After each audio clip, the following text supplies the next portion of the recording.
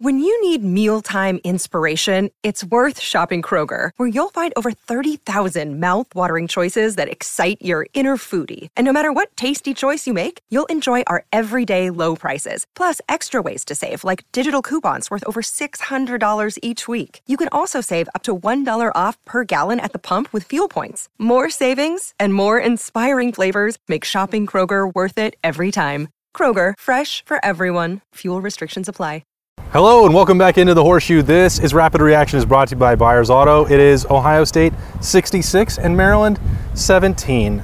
Somebody, I think, got that score pretty well nailed down throughout the week. Easy for me to say while I pat myself on the back. That's Spencer Holbrook, Tim May, Jeremy Birmingham. I am Austin Ward. 5 more touchdowns for C.J. Stroud. A defense that is gaining a lot of strength and confidence with another pick 6. Make that 4 weeks in a row for the Silver Bullets, and definitely a very different mood for Ohio State than a month ago in this building. Hey, the Big Ten champions, 4-time defending, they're looking like they are right on that track that they want to be to get number 5. Yeah, they're going to have to keep getting better. I mean, that's just the whole point. Ryan Day said it at the beginning of the season. This team is so young, it's just going to be a climb. And now you get past Maryland, who's an improving team. It's not a team that's on Ohio State level. You get a week off, you go to Bloomington, Indiana, then you play Penn State, then the real season starts, and I think Ohio State's where they want to be heading into that. Yeah, I think he hit the nail on the head. You know, a lot of us got some bold predictions pretty close, or some score It's like we had a good feel for what this Maryland team could do. But, I mean, when you... Wait a minute, you saying Seven Banks had a pick? No, you were wrong, Tim. But, I mean, when you talk about the way that this team comes out and handles its business, it's now entering that, okay, Ohio State is back mode, where you have a team that's inferior, comes to the Horseshoe, and Ohio State mops the floor with them, takes care of business, and goes home and feels good about itself. And now I think that when Ryan Day said after week 1, you know, we've got one more week and then we can come up and take a breath, they never got to take that breath after the Oregon game because of the way it played out. You didn't get to take it against Tulsa, against Akron, because of you're trying to make all those defensive switches. Now the bye week, you finally can sit back and be like, okay, what else is there to evaluate? Take that deep breath, and then you can go into really, you know, a second season now as you head into the middle of October. Yeah, 2 weeks ago, I thought the Big Ten East was looking like the beast, you know, and I even included Maryland and Rutgers in that thought, like Jeremy talked about, they have gotten better. But when you beat those two teams historically, the way you've beaten them for the most part, except for one glaring exception there in 2018, but you still got into the above the 50 scoring wise, which is the difference. I don't really know what to make of Ohio State right now, from the sense of, I think they've gotten a lot better, but you know, everybody's going to look back in retrospect and go, yeah, but you know, you're talking about Akron, you're talking about Tulsa, Akron, Rutgers, and Maryland, you know, and I don't think that's really the way to look at it. I think Ryan Day, boy, from conversations we've had with him, he seems to really like the trajectory this team is on, especially headed into a bye, an off week, when they can get some guys healthy, et cetera. And so I think they really feel good about it. But you got to really, if you're an Ohio State fan, feel good about the way C.J. Stroud is throwing the football. That's what stood out to me again today. I asked Ryan Day about this immediately after the Oregon game. How are you going to be able to judge this process over the 4 weeks? I included Rutgers and Maryland, and whether they are much improved or more talented, I think we can probably say they are, even though they're not even remotely on the same planet as Ohio State. They did what you expected them to do, but that doesn't mean that you can't see clear progress, which is all he said they needed to see. They had to grow up. A bunch of young guys. Cameron Martinez, I don't think, had played a snap after they got through week 2. C.J. Stroud obviously had just started twice and had a banged-up shoulder. We could go on down the list of Tommy Eichenberg, Cody Simon, Steel Chambers. You know, on and on. These guys who had barely played and got better. Well, they did get much better, dramatically so, in my opinion.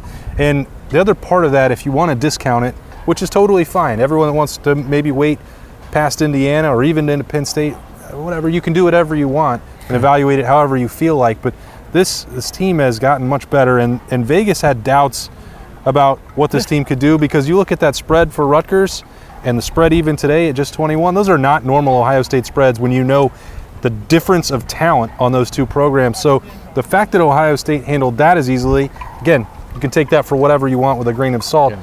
To blow the doors off of these two teams the way they did, that counts for something in my book. Yeah, but the two games that Vegas bettors people jumped on were Alabama today and Ohio State today as the favorite. I mean, tells you some people are paying attention. Well, most people know the talent disparity between Ohio State and everyone they play. They just have to see the Buckeyes' very young roster stack performances on top of each other. I imagine with Indiana's struggles, you'll see Ohio State probably be a 20-some point favorite on the road at Indiana, a team that last year was everyone's darling. So, I mean, that's going to change over the next couple weeks.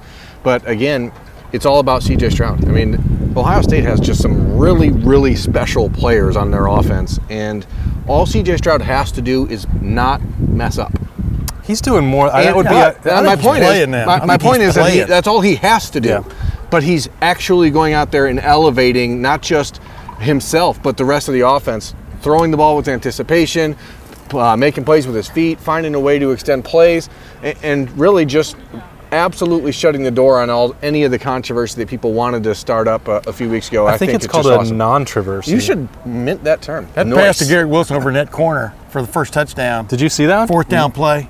Yeah, man, we had a picture of you watching that play. Yeah, that was a beautiful throw. But that was big time. I mean, there were several big time passes today by him, and you know, we've been through that whole deal about people questioning this and that and the other. Should Cal McCord be playing, etc. I just think, like he said, he's been supernatural healing to his right shoulder, which is, I wanted to press him on that, but maybe we'll get him this week and get him to explain exactly what he's talking about. But clearly, he's a different throwing quarterback than he was. I was going to say not against Oregon, 484 yards, but Tulsa. Just so much more on point. Yeah, and when I want to talk Tulsa a little bit about, you say that it's just Rutgers, it's just Maryland, but like these are teams that have hung in there with decent teams, and I'm not going to say that these teams are incredible or ranked opponents, but like you're trying to match yourself up against the best teams in the Big Ten East. Rutgers did pretty well against Michigan. I imagine you'll see Maryland do relatively well against a couple other of these Big Ten East teams just because the way college football is. And then you see Ohio State come out here and just make statements. And, it is just Rutgers. It is just Maryland. But when you see the improvements, you see guys flying around. You see the rushing totals of these past two teams. You see the way that the secondary is starting to come together and play together and be excited for everybody. There are plenty of things to take away without anointing this team based on Rutgers and Maryland. You can still learn a lot about what's going on, and I think this team's trajectory is as big of a jump as I've ever seen from a week 2 type of team to a week 6 type of team and headed to a bye week feeling so much better than they probably even could have imagined they would feel after the Oregon. When I was referencing it's just Maryland, it's just Rutgers, I was just going, that's what the lazy person is going to say about it. I mean, you can see this team, like he just talked about, you can see this team improving almost with every possession offensively. I mean, you can see C.J. Stroud getting better, and defensively, there's no doubt about the improvement. I mean, Maryland was missing a big-time player and lost another guy in the middle of the game, early in the game and stuff, but they play a little bit of offense, and this team got after them with the exception of one drive, I mean, when it mattered. Yeah, the throw, I said this last week after Rutgers, and the same is true today. Even if you're just throwing on air, you could see how much better C.J. Stroud feels physically. You can see the decision-making process playing out seemingly much more clearly in his mind. The confidence and swagger. I mean, when Ryan Day calls that fourth down throw early in the game to set the tone, it's because he has faith that C.J. Stroud's going to make that throw and that Garrett Wilson is very good. That's obviously part of it as well. The throw to Jackson Smith and Jigba, under pressure, getting hit right before halftime, the willingness to run, all that stuff is much better from C.J. Stroud. Is there anything, Berm, that you would leave today concerned with heading into the bye? I don't want to say concerned, but I like games like this from an analytical standpoint because there are things you still have to grow from. The tackling is not good. The Buckeyes miss a lot of tackles in open space, and I don't know how that gets better without just extended reps, but especially I think they missed like 21 tackles against Rutgers, and then the second team defense, the third team defense today. I know the game's over. Maryland's sort of, calling it, just phoning it in. Ohio State's phoning it in. But I think that's still a concern because you got to get these guys willing to tackle. And I want to say something that I don't know if I should. Let's go. Oh, yeah. Rapid reaction is brought to you by Byers Auto. I have a real problem with 33% of the fans leaving the stadium at halftime in a game that Ohio State has been waiting to put together after. Fans have this thing where they get mad if the Buckeyes don't play well and they boo.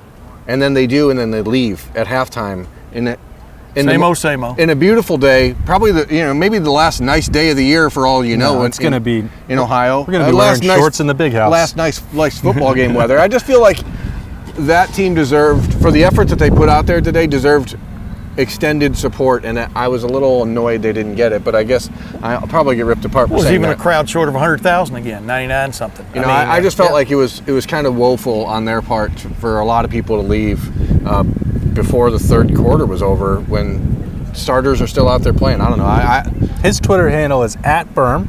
I just think it's a bad look. On three message boards, look. you can find him there. You guys can hash out those differences. I know it was hot. I know. I mean, I was out here. It was warm. I get it. That's a broiler over there, the east side stands. I'm telling you, you want to make this into the most intimidating atmosphere in the Big Ten. You don't do that by leaving. Today should have been a party the entire second half for Ohio State fans.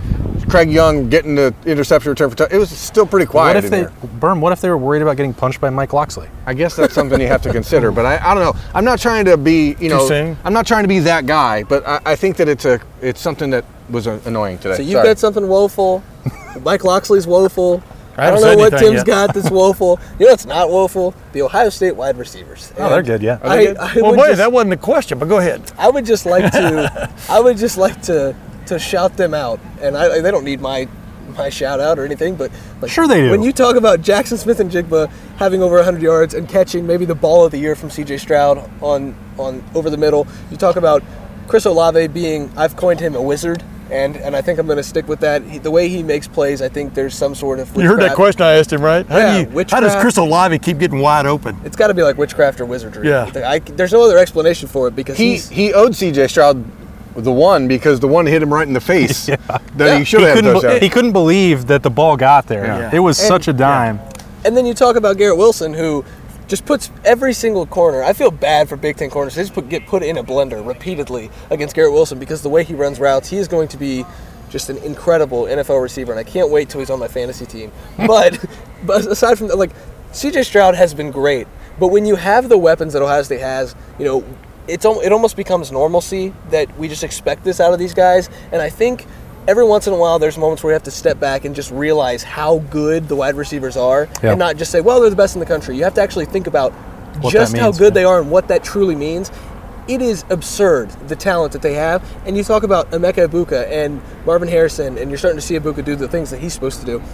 Those guys are backups. And that's why it's absurd that so many people left at halftime. Yeah. Absolutely. Maybe that ties in then. And my cohort over here, as I even tweeted, he called that little skinny post to Chris Olave just based on the way Maryland lined up. And I asked Chris Olave about that play after the game, and he goes, well, we saw that in practice all week.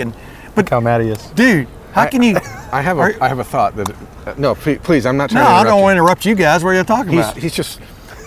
He's trying to pat himself on the back. Oh, right? yeah. So he should. I know, but I want to know this. He called it. And anyway, he was not the only one. I don't get. He was not the only one. I was kneeling down about the 20-yard line over there next to one of the ushers or the guys who keep you inside the line. Yeah. And the guy, no joke, pulls me over. They're going to score on this play to Olave. And then he goes, told you. Okay, so here's the question. Here's the question. How come if I know that and the usher knows that? How come Mike Loxley doesn't know that? How come I never get to finish my point? Come on, because we're having fun. You're like Ross Perot. Can I finish? I'm not mad. I'm throwing it out there for people that who are noticing that. But you're exactly right. Chris Olave knew it was going to be wide open. Ryan Day knew on Monday it was going to be wide open. They have a two-deep safety. Whatever happened to the idea of deep is the deepest? Obviously, it doesn't have a part anymore in Maryland defensive football, and that's not even something to throw away. I'm just stunned that maybe the best receiver in the country just gets to run right through a defense and catch a perfectly thrown ball. They also just don't and you have called good it. enough Tony players. Romo, Tony Romo fashion. Kerry Combs gets the I'm exhausted from that game ball in the locker room. Tim and I both went up to talk to him. He was loading up. I think he took about 4 pizzas to feed the 8 kids. And this guy, you could tell what it meant to Ryan Day and a few of the Ohio State defensive players to talk about that moment for him, because this has not worked out the way that he wanted. I wouldn't say that he's 100% thrilled with the way that it's played out, because he was betting on himself to be one of the best defensive coordinators in the country. Yep. That's why he went to the Titans. It's why he came back here, and that didn't happen. So nobody likes to be in that situation. It was a very public demotion and public, humiliation in some ways, but he's handling it, I think, quite well. The cornerbacks, and Berm, you can talk about the ones that, if people want to talk about Denzel Burke. Let me interrupt you. Did you feel like Ryan almost choked up when he was talking about it? I mean, it was an interesting moment. It was definitely an emotional moment for him. Denzel Burke, I don't think, would be here without Kerry Combs or a number of other guys in the secondary. He's talking about the way he sees it from the press box, and Matt Barnes obviously deserves a lot of credit for a much more aggressive. Marcus Williamson twice this week said, well, it doesn't feel that different. It looks different. And this is working, and Kerry Combs has to still, come with that same energy. Not everything you do is what you're meant to do, and that's okay. Kerry Combs is a great assistant coach. He is a great recruiter. He is an elite relationship builder. I mean, today, the 5-star cornerback A.J. Harris from Georgia-Alabama line is in the building and watching. And I ran up to the press conference there for a minute, and Kerry Combs' son is talking to A.J. Harris's dad. Like, they get it. They understand. Kerry Combs loves Ohio State. Yeah. He loves being from Ohio. And it hurts him. That humble pie hurts. But he's a professional, and it's what I talked about at Roosters last Monday. Like, these guys, Al Washington, same thing. He's a Columbus guy. He's taken a fair share of licks. Yeah. His group is starting to get better. Matt Barnes stepping into that role. Larry Johnson continuing to just plod away with, some veterans that hadn't done the job. And now you start to see today Javonte Jean-Baptiste making a lot of impact. Zach Harrison, again, every game he's getting this close to 1 or 2 sacks. Those guys are making some plays, and it's building. It's just building in the building. 66-17 was the final. Ohio State over Maryland. They're going to head into the off date with a little bit of momentum. We'll still keep rolling along with our coverage as we always do at Letterman Row. You can subscribe as part of the On3 network right now for $10. If you sign up, you get that for a full year. That's 3 cents a day, Berm. It's a great deal. That's Spencer Holbrook, Tim May, Jeremy Birmingham. I'm Austin Ward. This has been Rapid Reaction. It's brought to you by Byers Auto. Stay with us for full coverage of Ohio State all year at LettermanRow.com.